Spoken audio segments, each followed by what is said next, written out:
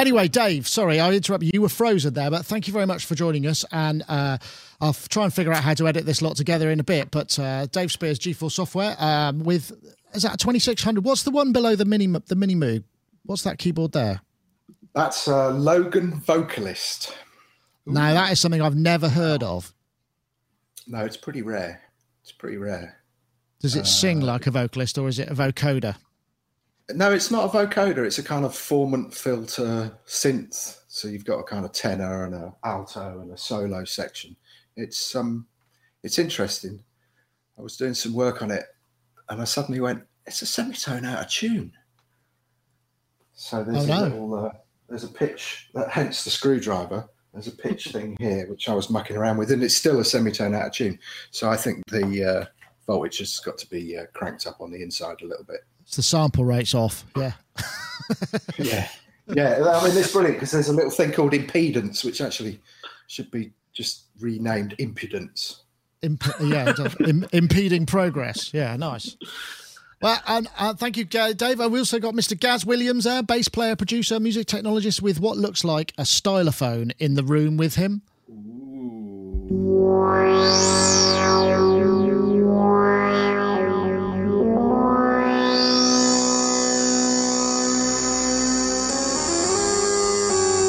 There he goes.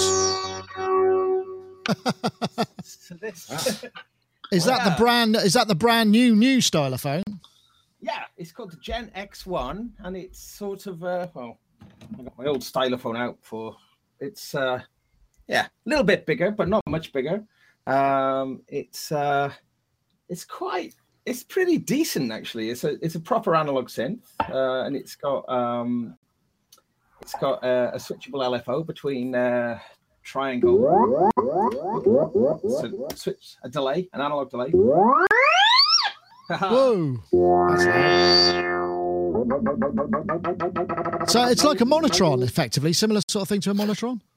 Much more featured than the Monotron actually, and because it's got an envelope, it's got a delay section, it's got a filter section, and an LFO section, and then on the side, you'll be pleased to know there is a pulse width modulation switch that the LFO feeds. So actually, you can play that. Whoops. Let's take that. Yeah. So it's like a competitor to the Volcas. Yeah, I think it's and it's going to be with more features. Similar features, I would say, but it hasn't got a sequencer on there, so it's but it's got a speaker in there, and it is a battery-powered object. Put the pulse width in.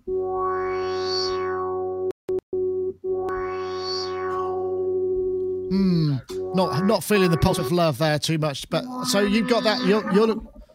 Are you looking into this then? Is this your latest squeeze, as it were? Yes, so there will be a review, hopefully on Sonic very soon of it, and I think so far so good. I think it's pretty cool, and so it's going to be £60, $70, I think. Wow, so, that is affordable, isn't it? And it's proper. It's good. Price of a big night out. By Rolf Harris. Yeah, no, probably not anymore. No. Anyway, Gaz, thank you very much for joining us. Right, I suppose we should probably get on and cover a few topics. Obviously, the first is news of the fabulous Walter Becker, guitarist and bass player with the Steely Dan. I got a little video clip here, rather unfortunately introduced by Bill Cosby, but we'll gloss over that. So this is one of the classic Reeling in the Years. I don't think that's him, is it? That's somebody else playing guitar. Right. But yeah, very, very. I won't go on because we'll probably get busted by the YouTube police. But I think very he played sad bass on that one. I think. Yeah, I think so too. I mean, he started out playing bass as far as I understand. But Steely Dan, it's an interesting one. It really divides people because it was a soundtrack to a certain part of my life, but for some people, it's just a little bit too jazzy. I know Mark Tinley is not a fan of those big, those chords, and that is the epitome for him. But I mean, I know for a lot of people, probably for you guys, I mean, he's a bit of a giant figure in the world of kind of music, right? It's a sad day. Yeah. Oh, gutted. I mean, he is amazing. I'm a huge fan. And, obviously, Donald Fagen is the more kind of known out of the duo of Becker and Fagen, of course. But because Walter Becker, he only ever sung on one Steely Dan song, and that's "Slang of Ages" off what's now the last Steely Dan album, "Everything Must Go." But I really like his voice. He's done 2 solo albums as well, "Circus Money" and 11-track Whack, which is a cool album. I love that album. But what a funny guy, like a comedian, really, brilliant. And I think the thing about Steely Dan, I think that's really important, is the fact that it was the dynamic of these 2 people working together.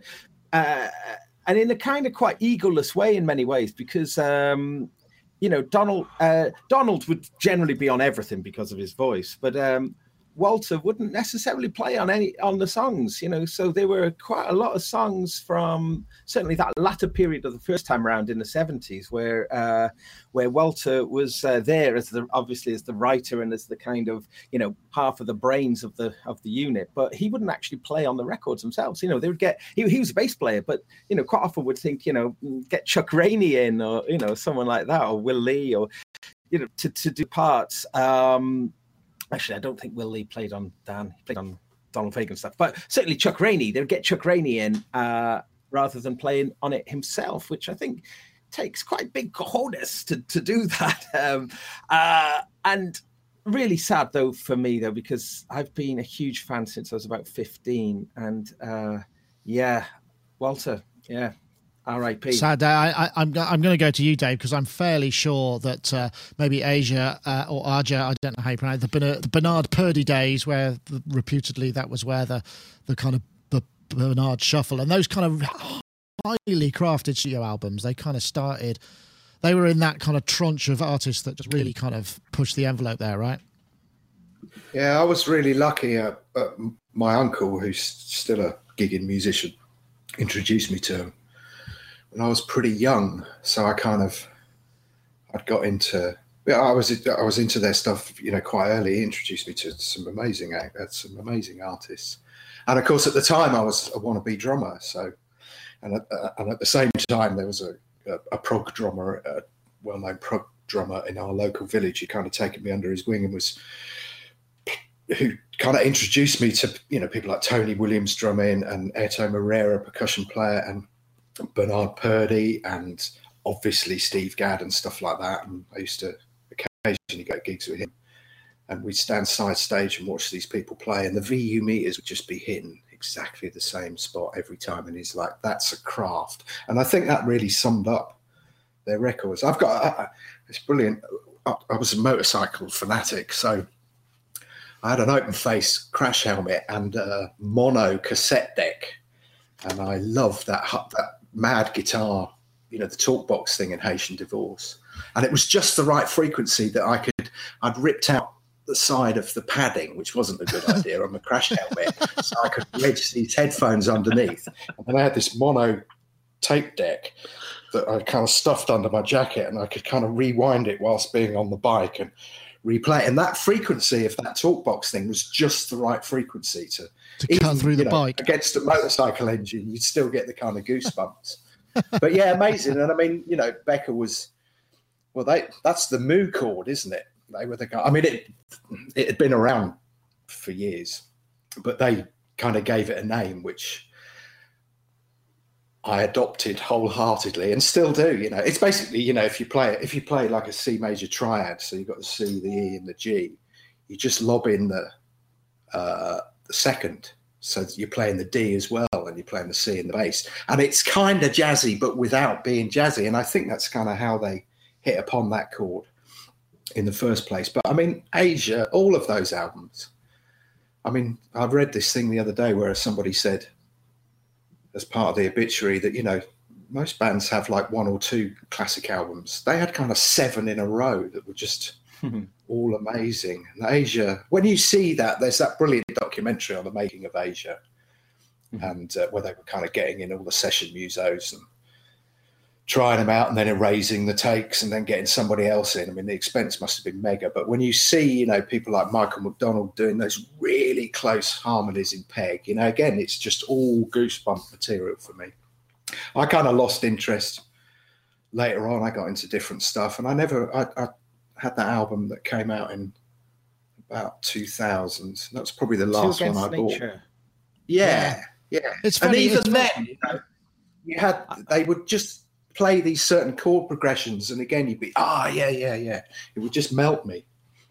Yeah, I think that's the thing. I mean, it's definitely, it has a time, and there's that sort of classic kind of thing. Is like if I hear another Steely Dan track being played or Donald Fagen track being played as they test the sound system in a room, it's kind of, it's just one too many.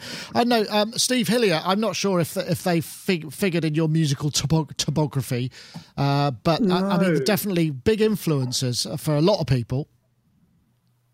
I suspect that's true. I'm afraid Steely Dan, they kind of hit a bit of a blind spot for me, which is no comment on them. It's more really a comment on myself. And I was looking into what this band had done and this musician prior to the show, and I realised, much to my horror, that the only tune that I knew by Steely Dan was "Reeling in the Years," and I only knew it from Rob Brydon's annually retentive comedy show from the noughties. I don't know if anybody remembers that.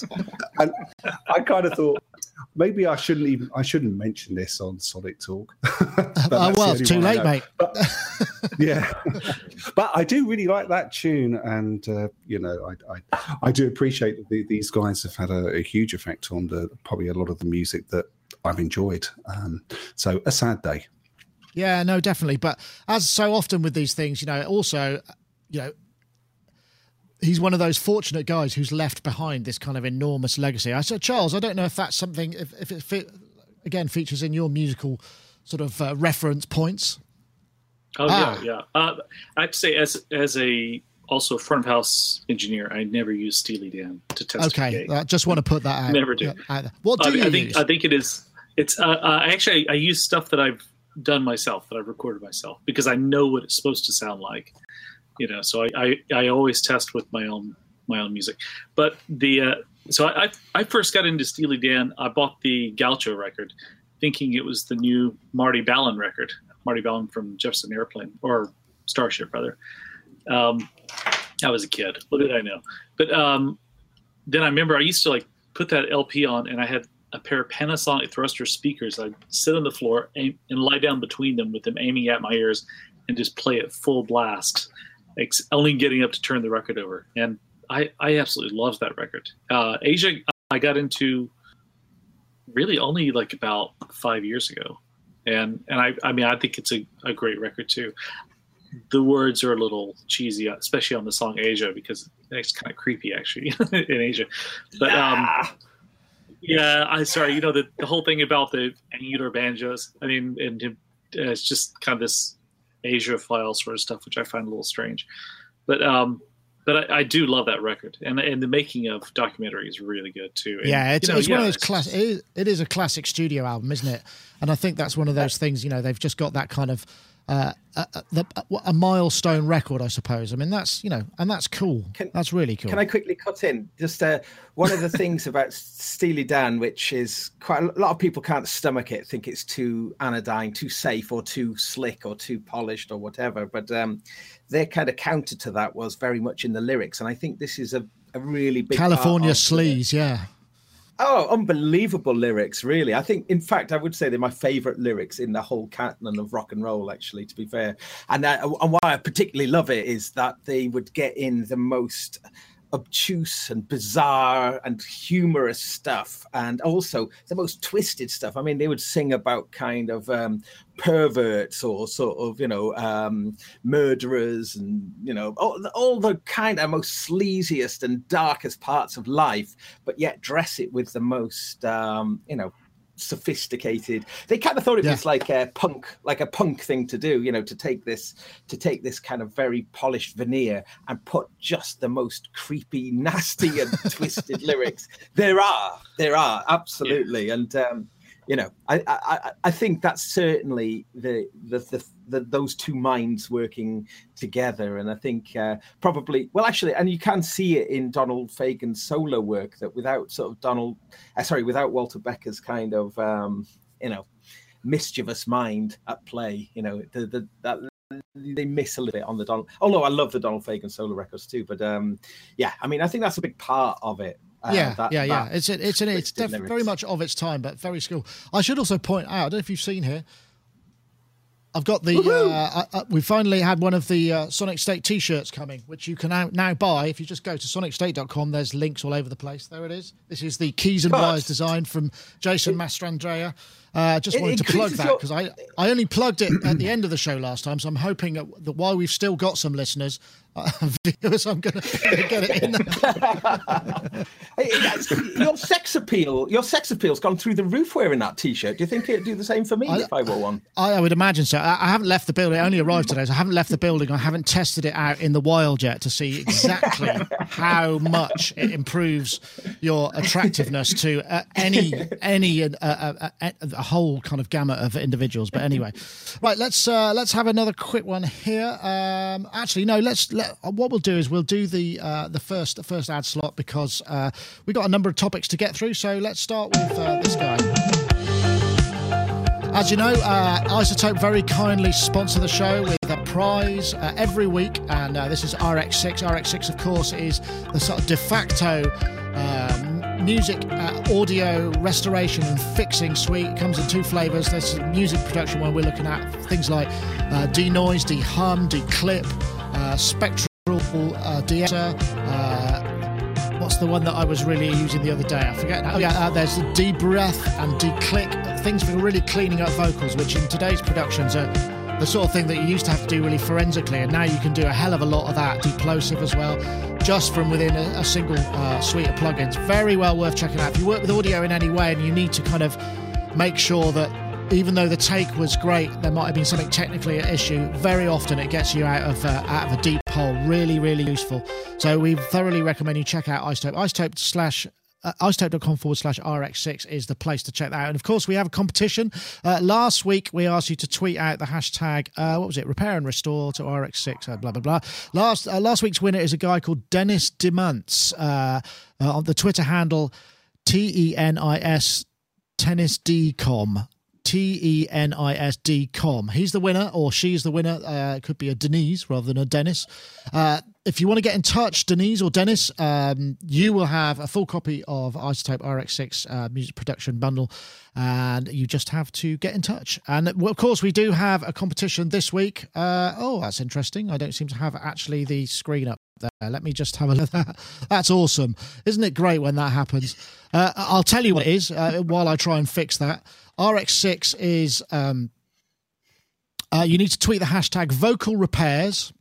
So that's one word, the hashtag vocal repairs, and the hashtag RX6 to @SonicState and @iZotope Inc. So the hashtag RX6 and the hashtag vocal repairs to @SonicState and @iZotope Inc. There we go. That's brilliant, isn't it? I love it when things start falling apart.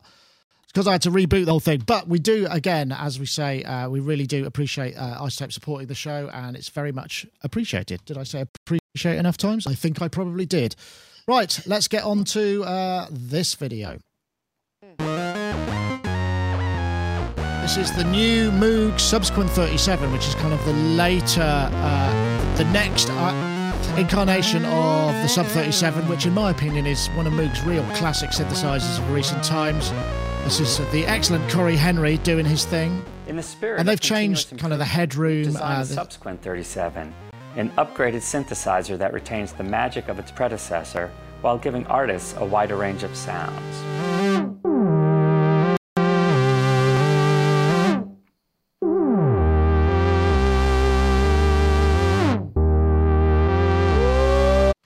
I'm not going to play the whole thing, but it's a really interesting video where they go through the kind of the nitty gritty of what they've done. But essentially, if I can take it as a sort of potted thing, they've taken the drive and the of the original Sub 37, which had this multi-drive, and the fact that everything would get really hot into the filters and the VCA. The problem was with it, if there was one indeed, is it's actually quite hard to make it clean, particularly if you're playing duophonically. So with the Subsequent 37, amongst other things, they've increased that headroom. So as I think he says, they've enhanced the clean vocabulary of the synthesizer. Now, and I don't know how everybody feels about the Sub 37 itself. I think, Dave, you've got one, haven't you? Did you get one or try one? Yeah. Or Yeah, I've got one. Good synth, right? Yeah, and I love it in duophonic mode. In fact, I've been playing it recently in that, up against the modular, and it sits really, really well. In fact, I had a Sonic Talk listener come and see me. A guy called Scott. Say hello, Scott, if you're listening.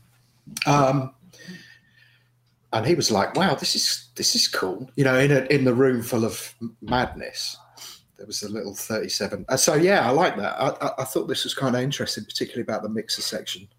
That was one of the big criticisms, I think, of the Voyager, wasn't it? That the mixer section just didn't have that same headroom. I know a few people who had them had kind of whinged to me about it, at least. But yeah, no, I like it. It's a great controller keyboard as well. It's a bit weird, this name, though, isn't it? Subsequent 37. Yeah, well, I suppose it's sort of subsequent. The irrelevant coming 36. after. Yeah, that's an interest. Very creative, I suppose. Steve, I don't know whether you're a Moog guy or Moog guy, or whether you've experienced the sub.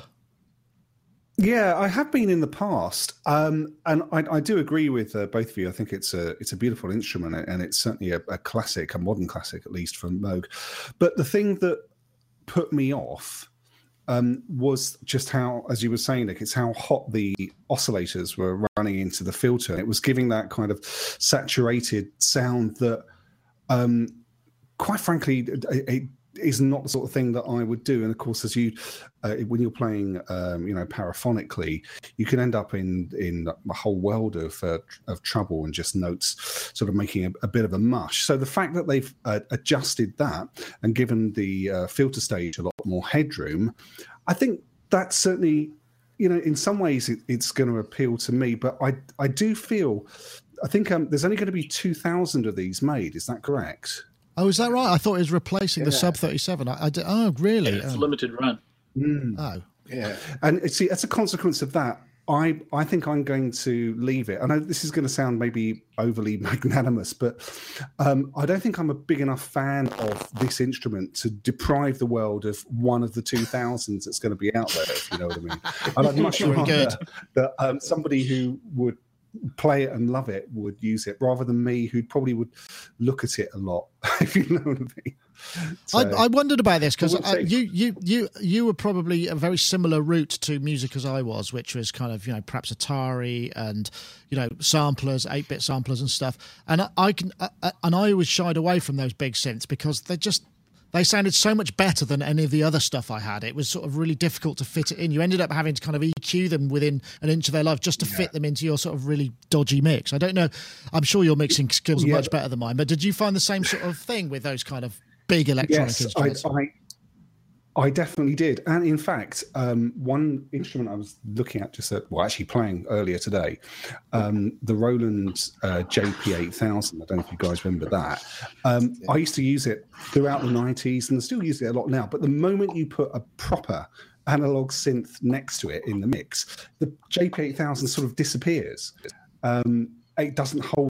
It explains why so many sort of trance tunes, particularly from the early noughties, that everyone used to turn up the treble control on the JP8000 just to make it sleep out in the mix. So yeah, I when I was using samplers like the Roland W30 and S760, it was very difficult to get big sounding analog synths like my Korg Monopoly to sit with it. And so in a way, I suppose the habit has survived with me until this day, and I try and avoid anything that's too big sounding. Although, having said that, just like next to me right now is a Korg MS-20 that I use on pretty much everything, which is a great instrument. I think it probably would fulfill a lot of the role that a subsequent 37 would otherwise fulfill for me, so I think I'll stick with that. Well, that's a fair enough comment, I suppose. Yeah, no, I get that. And I think it's important to know an instrument really well as well. I know not Charles, that's Gaz. Charles, I don't know whether or not you... I see you've got a Matrix Brute there, so that's kind of probably blown your budget for the subsequent 37, possibly. So is this something that you've come across? I mean, I don't know if you use the sub 37 at all, or whether you might have had it kind of from front of house point of view. No, I haven't. I've played with it. I haven't used it. I may be one of the few people in the world that Moog stuff doesn't completely appeal to. I mean, I have a Mother 32, and I think it's fine. I love it. I do like synths that are kind of dirty sounding and everything. But I'm very slow in pursuing getting any of their other keyboards. I don't know why. I mean, I think they're really some of the best made, but I just you haven't found the fit. Yeah, no, it's interesting. No. I mean, the one thing I would say about the Sub 37 interface, it's a really great performance instrument. It's just everything is beautifully designed from a kind of playing and tweaking at the same time, and that's something that I think is a really big deal. I don't know, Gaz, I remember you've got a great fondness for the Mini, which is a separate thing entirely. But I mean, have you played with my sub? Or we've done a couple of jams with it. It definitely has a sort of thing about it, doesn't it? Oh yeah, no, it's brilliant, and I have been craving one quite a lot. So I'm kind of interested in the subsequent one.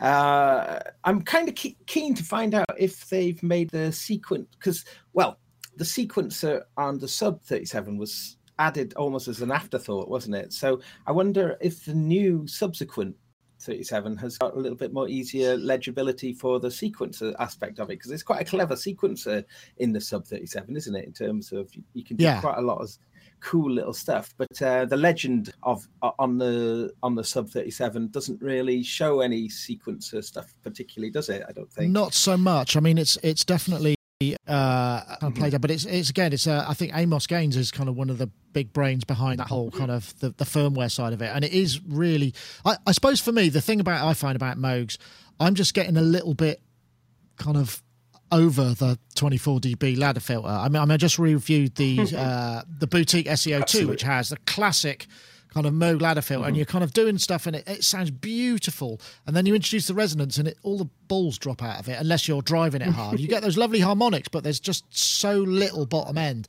And I think as a characteristic, because it doesn't have a multi-mode, it has multi-pole filters, which I think is great, and that really does help a lot. But just the straight 4-pole 24 dB classic ladder, I'm kind of over it, really. I'd rather have a 2-pole, pretty much. I don't know how you feel about that, Steve. Have you got what's your favourite filter? Yes. No, I completely agree. And I do wonder whether maybe a lot of not a lot, but let's say some of the fetish for this style of filter was due to the fact that there wasn't really a way of getting that sound for a very long time unless you actually had an original Moog. There was no, I think, software recreation of it that I really think stood any real examination. But since the mid-noughties and onwards, there's been so many new Moogs and other people using that circuitry, and also the software emulations have become so good. I think, for me at least, the novelty is kind of worn off. And I completely agree with what you're saying about the resonance characteristics. And I do tend to find that if you're one of the main reasons that I would even consider using a Moog would be for the bass, but the fact that when you dial up the resonance, you lose a lot of the bass kind of, I don't know, it sort of negates its purpose for me. And by comparison, I know I mentioned the MS-20 that's just here earlier. You can really crank the resonance on both of the filters here and still have something highly serviceable for the bottom end. So, yeah, I've got to admit, I think I'm probably over it as well. Oh, well, maybe that's news. There might be, who knows? There's been rumours for ages that there's going to be something new coming out. And, I mean, we suspect it's probably going to be a Poly, isn't it? Because that's the one that everybody, right from the beginning, has been saying, yeah, Poly. And I've seen, there's been a couple of demos with the Behringer D, actually, the guy, Synth Pro, and I'm really starting to have a hankering for a multi. Dave, have you got a Poly Moog? No. What's the problem? What's the problem? The problem is that they got they're usually live for about 20 minutes before they need repairing again. That's always the problem. Okay. I got a fantastic bit of footage of Alan Perlman telling me about how to analyze the electronics of the Poly Moog. He's just kind of going, why did they do that? Why did they do that? Brilliant sound. Used one on occasion, and then you go back to it, and it's gone again. So no. That also Memory Moog. The power supplies on Memory Moogs used to crap out quite a lot. So That was always, like I said before, I always wanted a memory Moog, but I didn't want a memory Moog, you know. Yeah. So things like the SEO2 look like a kind of alternative. You see, I'm not over this 24 dB ladder filter because I think it's horses for courses. But I do understand. In fact, it's one of the reasons why I love the Oscar filter so much, because by introducing that drive, you can crank that res, and the way that the Oscar filter is so unique, you can crank that res and it just doesn't lose any of that bottom end nastiness. It's a thing.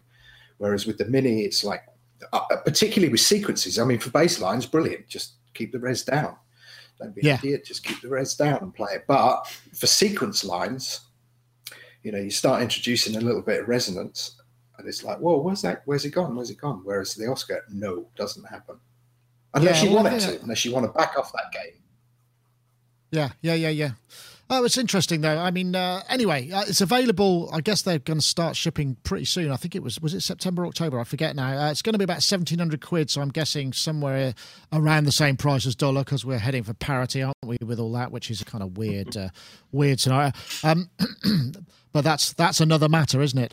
I'll just drop in. I'm going to change it up slightly and just drop in an ad for our own synth. So Wave Junction, our Max for Live synth.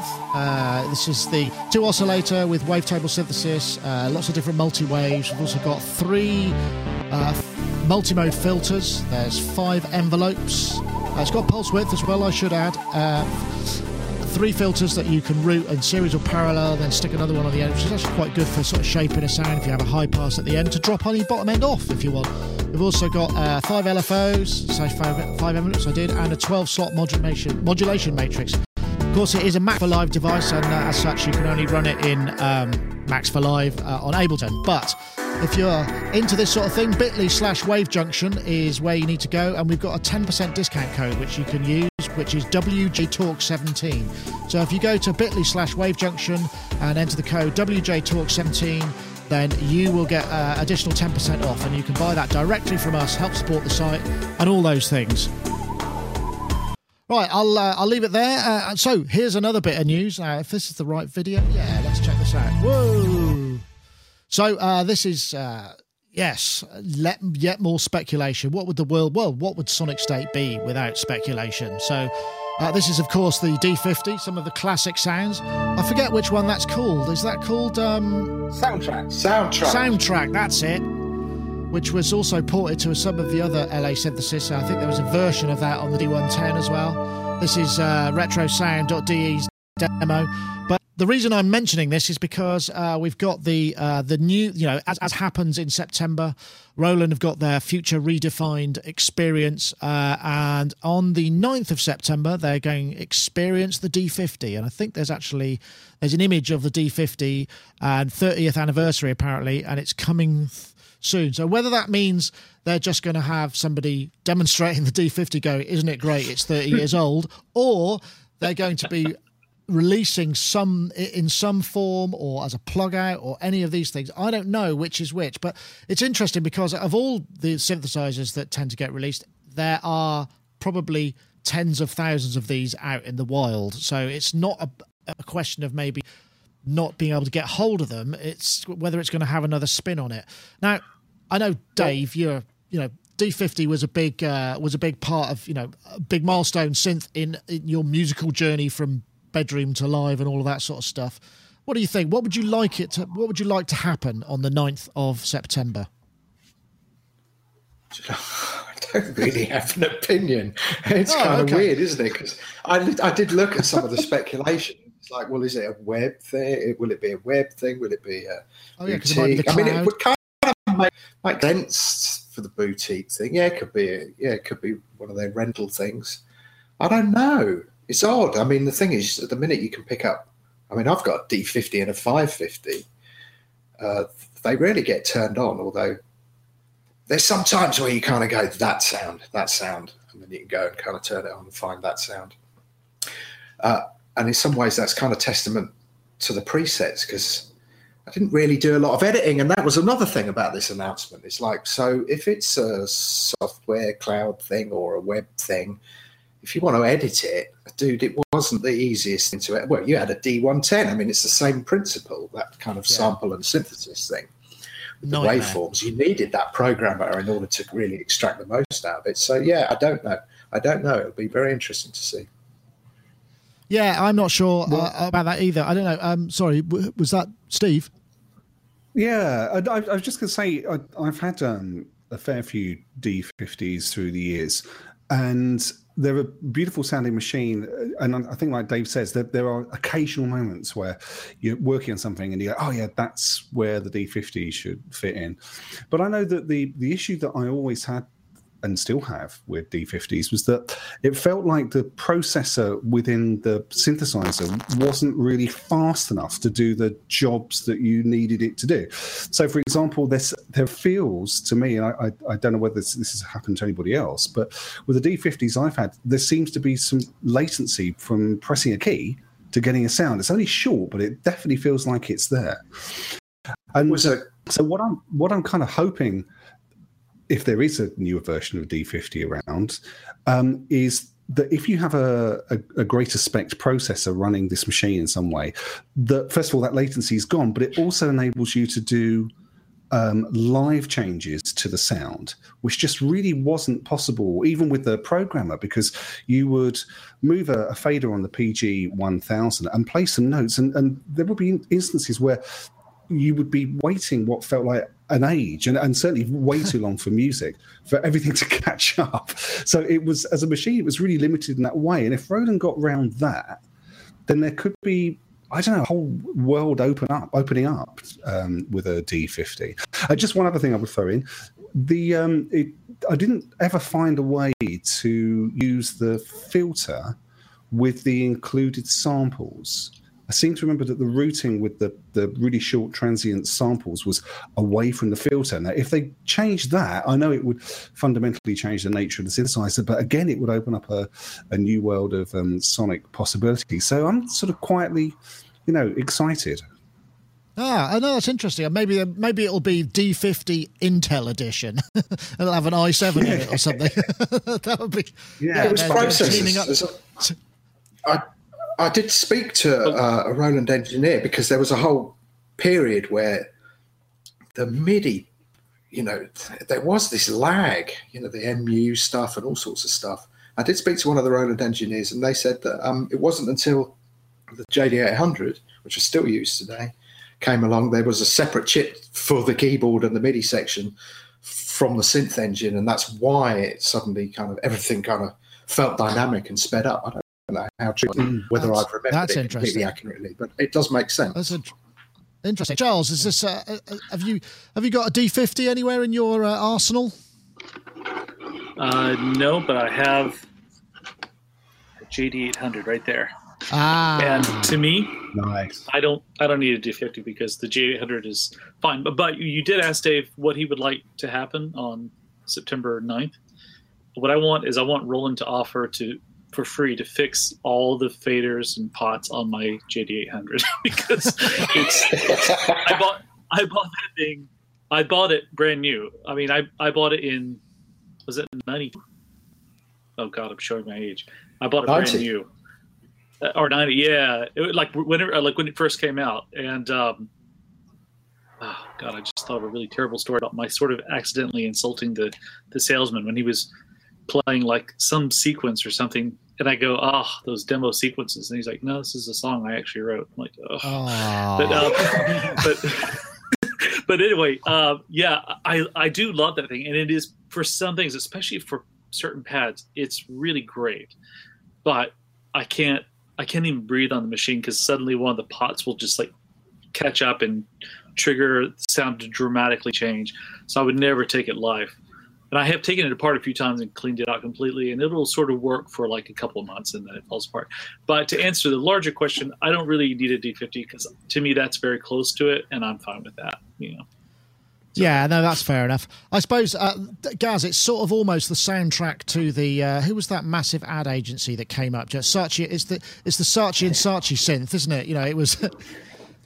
Yeah, I mean, it's a weird one. This is, isn't it? Because the kind of romantic analog thing of the 1970s or whatever, or even into the early 80s. I don't know that it extends as much to this era as maybe Roland would like to think so. Now, I was also intrigued to see that. So on the analog modeling, what do they call it? The analog component modeling. They're calling it the DC. Is it, or they call it digital modeling of digital with this. I can't remember the term. So what's it? ACB, isn't it? So DCB, digital component modeling. Okay. Modeling a really rubbish processor in better processor software. Yeah. So yeah. So that's a bit strange. What I'm wondering about then, so we know that the D50 is available on the Roland Cloud. So there is a software version of it knocking around already available from Roland. So it isn't currently available as a plug out. So that could be the thing.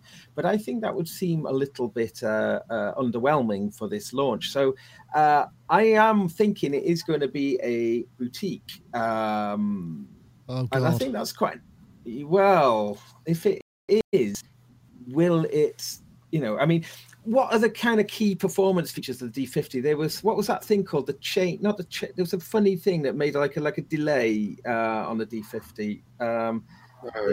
Follows. Yeah.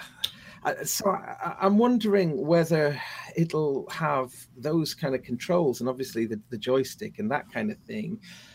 But it's interesting. I'm just not sure that it will translate as well. I mean, this is entirely speculation, of course, but I think there isn't anything like it as a small little module, though, is there? I mean, I suppose not. I mean, I should point out, Heliosphere in the chat room, it's gone past now, said maybe they're going to start thinking about doing iPad versions of their classic Sims, in much the same way that Org has done to great effect. So I'm sure on an iPad it would probably run like a dream, and they could do all sorts of stuff with it. So that might be a possibility, and that kind of would make sense from a sort of expanding their user base thing. Although I think they have invested an awful lot in this whole cloud thing. It's a kind of collaborative thing with another company. I forget the name of the company. So I don't know whether that's going to be something they're going to push or whether it would be an iPad-based thing. I don't know.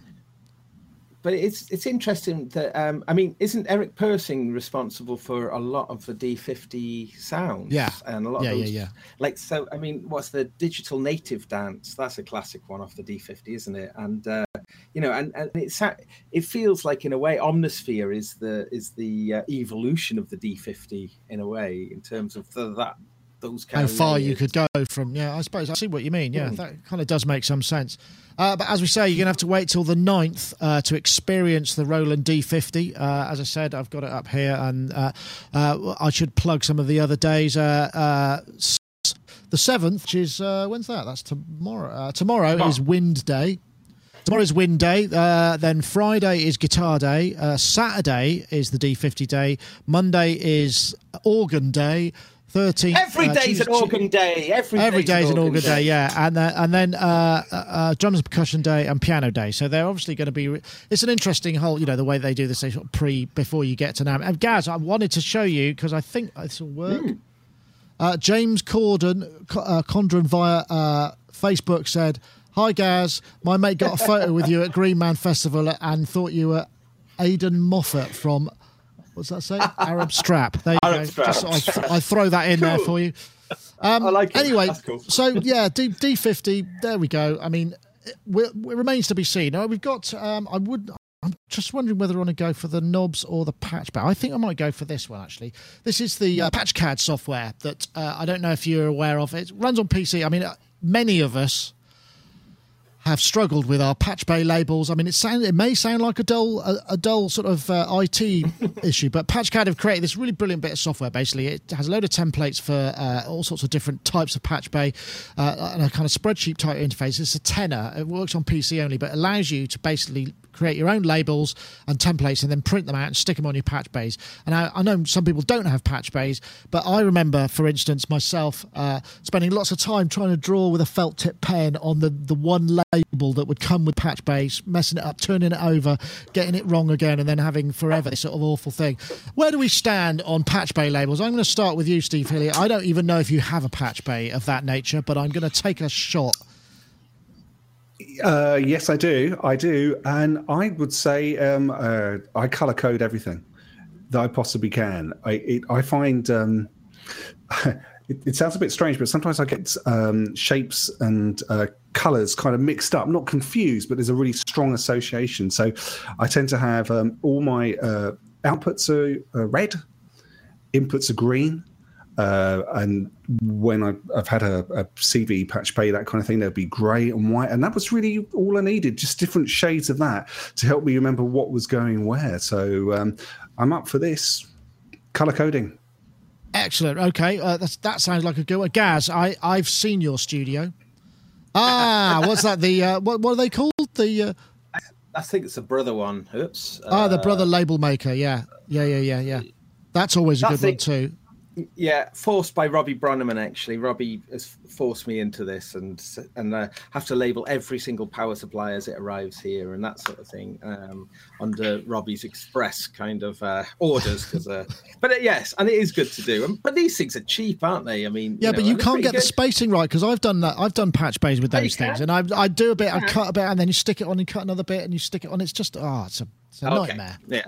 It's not as good as that thing, I agree. But you can, with these things, they're pretty clever, though. You can adjust the font size and the width, and you can get them pretty small. I think they're quite good. They're only about, 25 minutes, something like that. I'm trying to look around, because Andy is a very habitual labeler.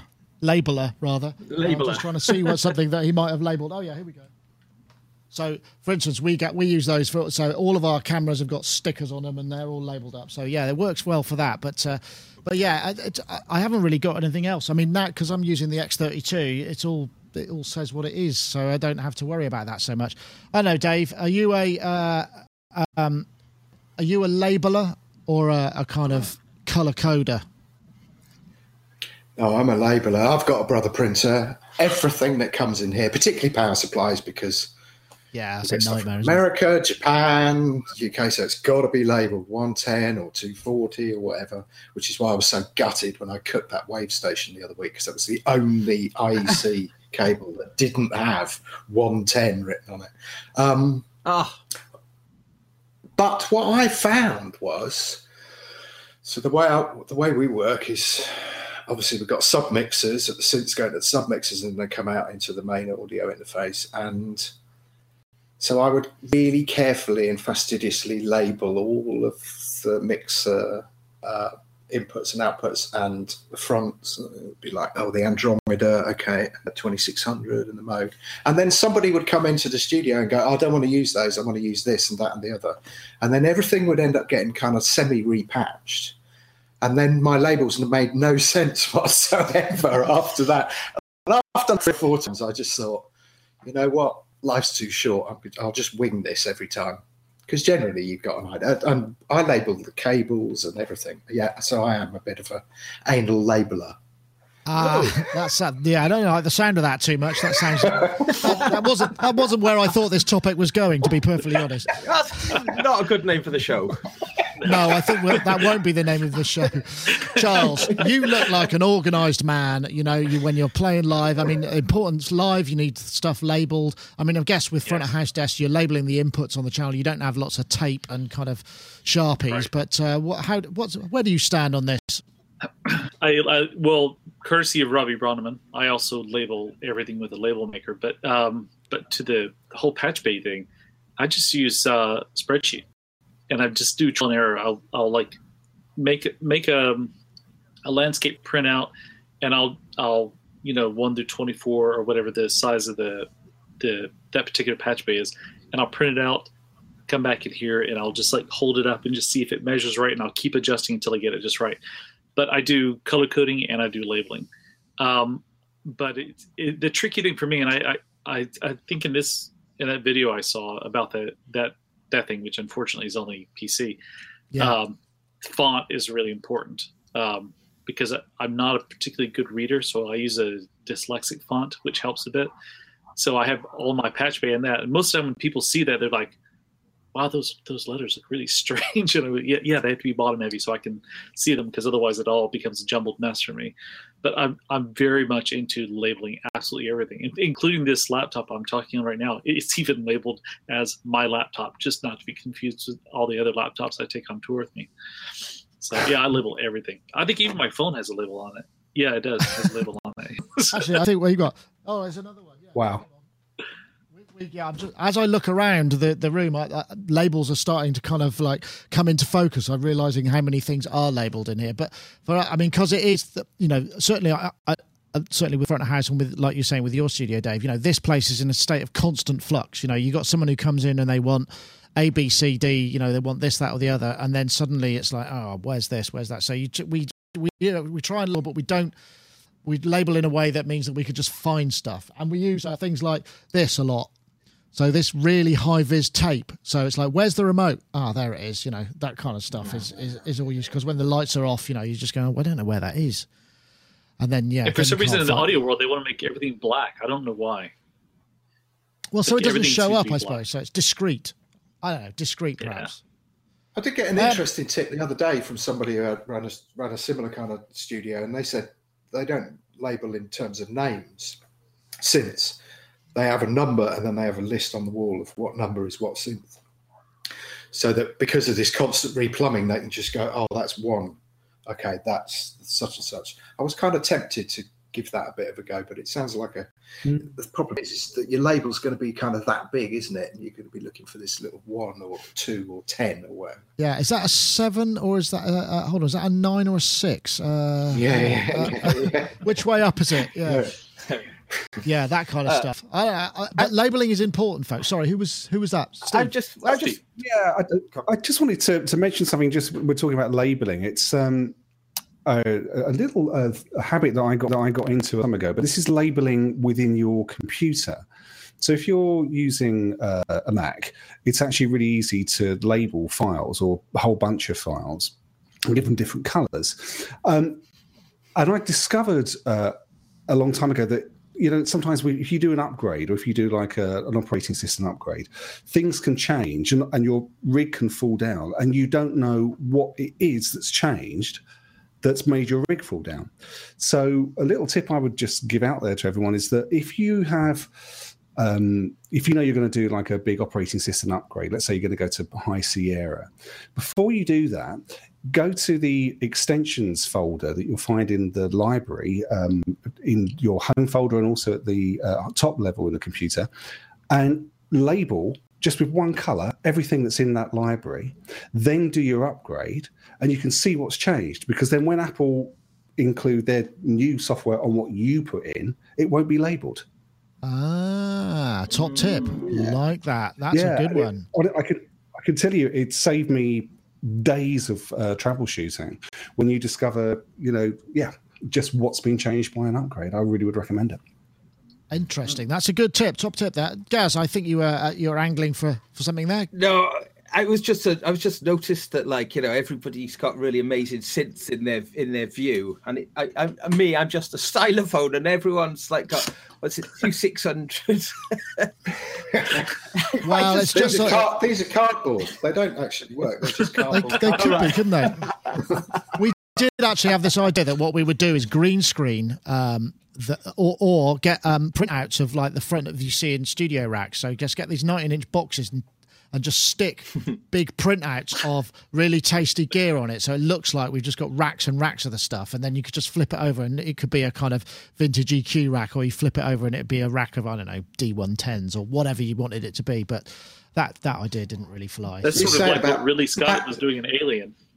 Sorry? Ridley Scott? In Alien, Ridley Scott was like, if he wanted a vent, he'd just photocopy a picture of a vent, cut it out, and just stick it up on the wall, and it looked like there was a vent on the wall, or just like instant, because you're seeing everything 2D, so there's just no way you'd even know whether or not it's a real vent. Excellent. It's the shop fitting school of set design. Yeah, I like the sound of that. That's a good one as well. You saying about patch base, Nick, I did actually get called into a studio that had recently been purchased and all this stuff had arrived. And it was like, I'm not getting anything out of this synth. And I was pointed to a patch bay. they'd been plumbing cables in and out, thinking it was some kind of modular synthesizer. Nice, excellent. Easy mistake to make. Easy mistake to make. I would imagine. Okay, well, I think that probably brings us to a close for the day, just because it's. I think what's happening is we've got 4 guests, which has been great, but I think it's just slightly taxing the my machine a little bit heavily. So I'm getting all these blinky lights. I'm just slightly nervous that it's going to be audio only at the end of it, but I'm sure it won't be.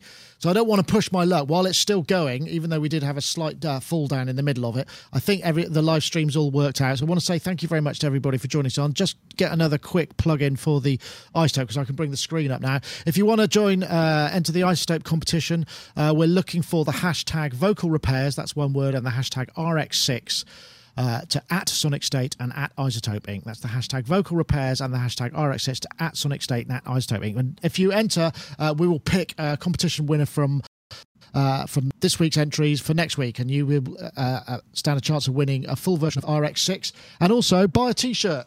We got these ones. Hey! And we've also got hold on, I've got another one here, that the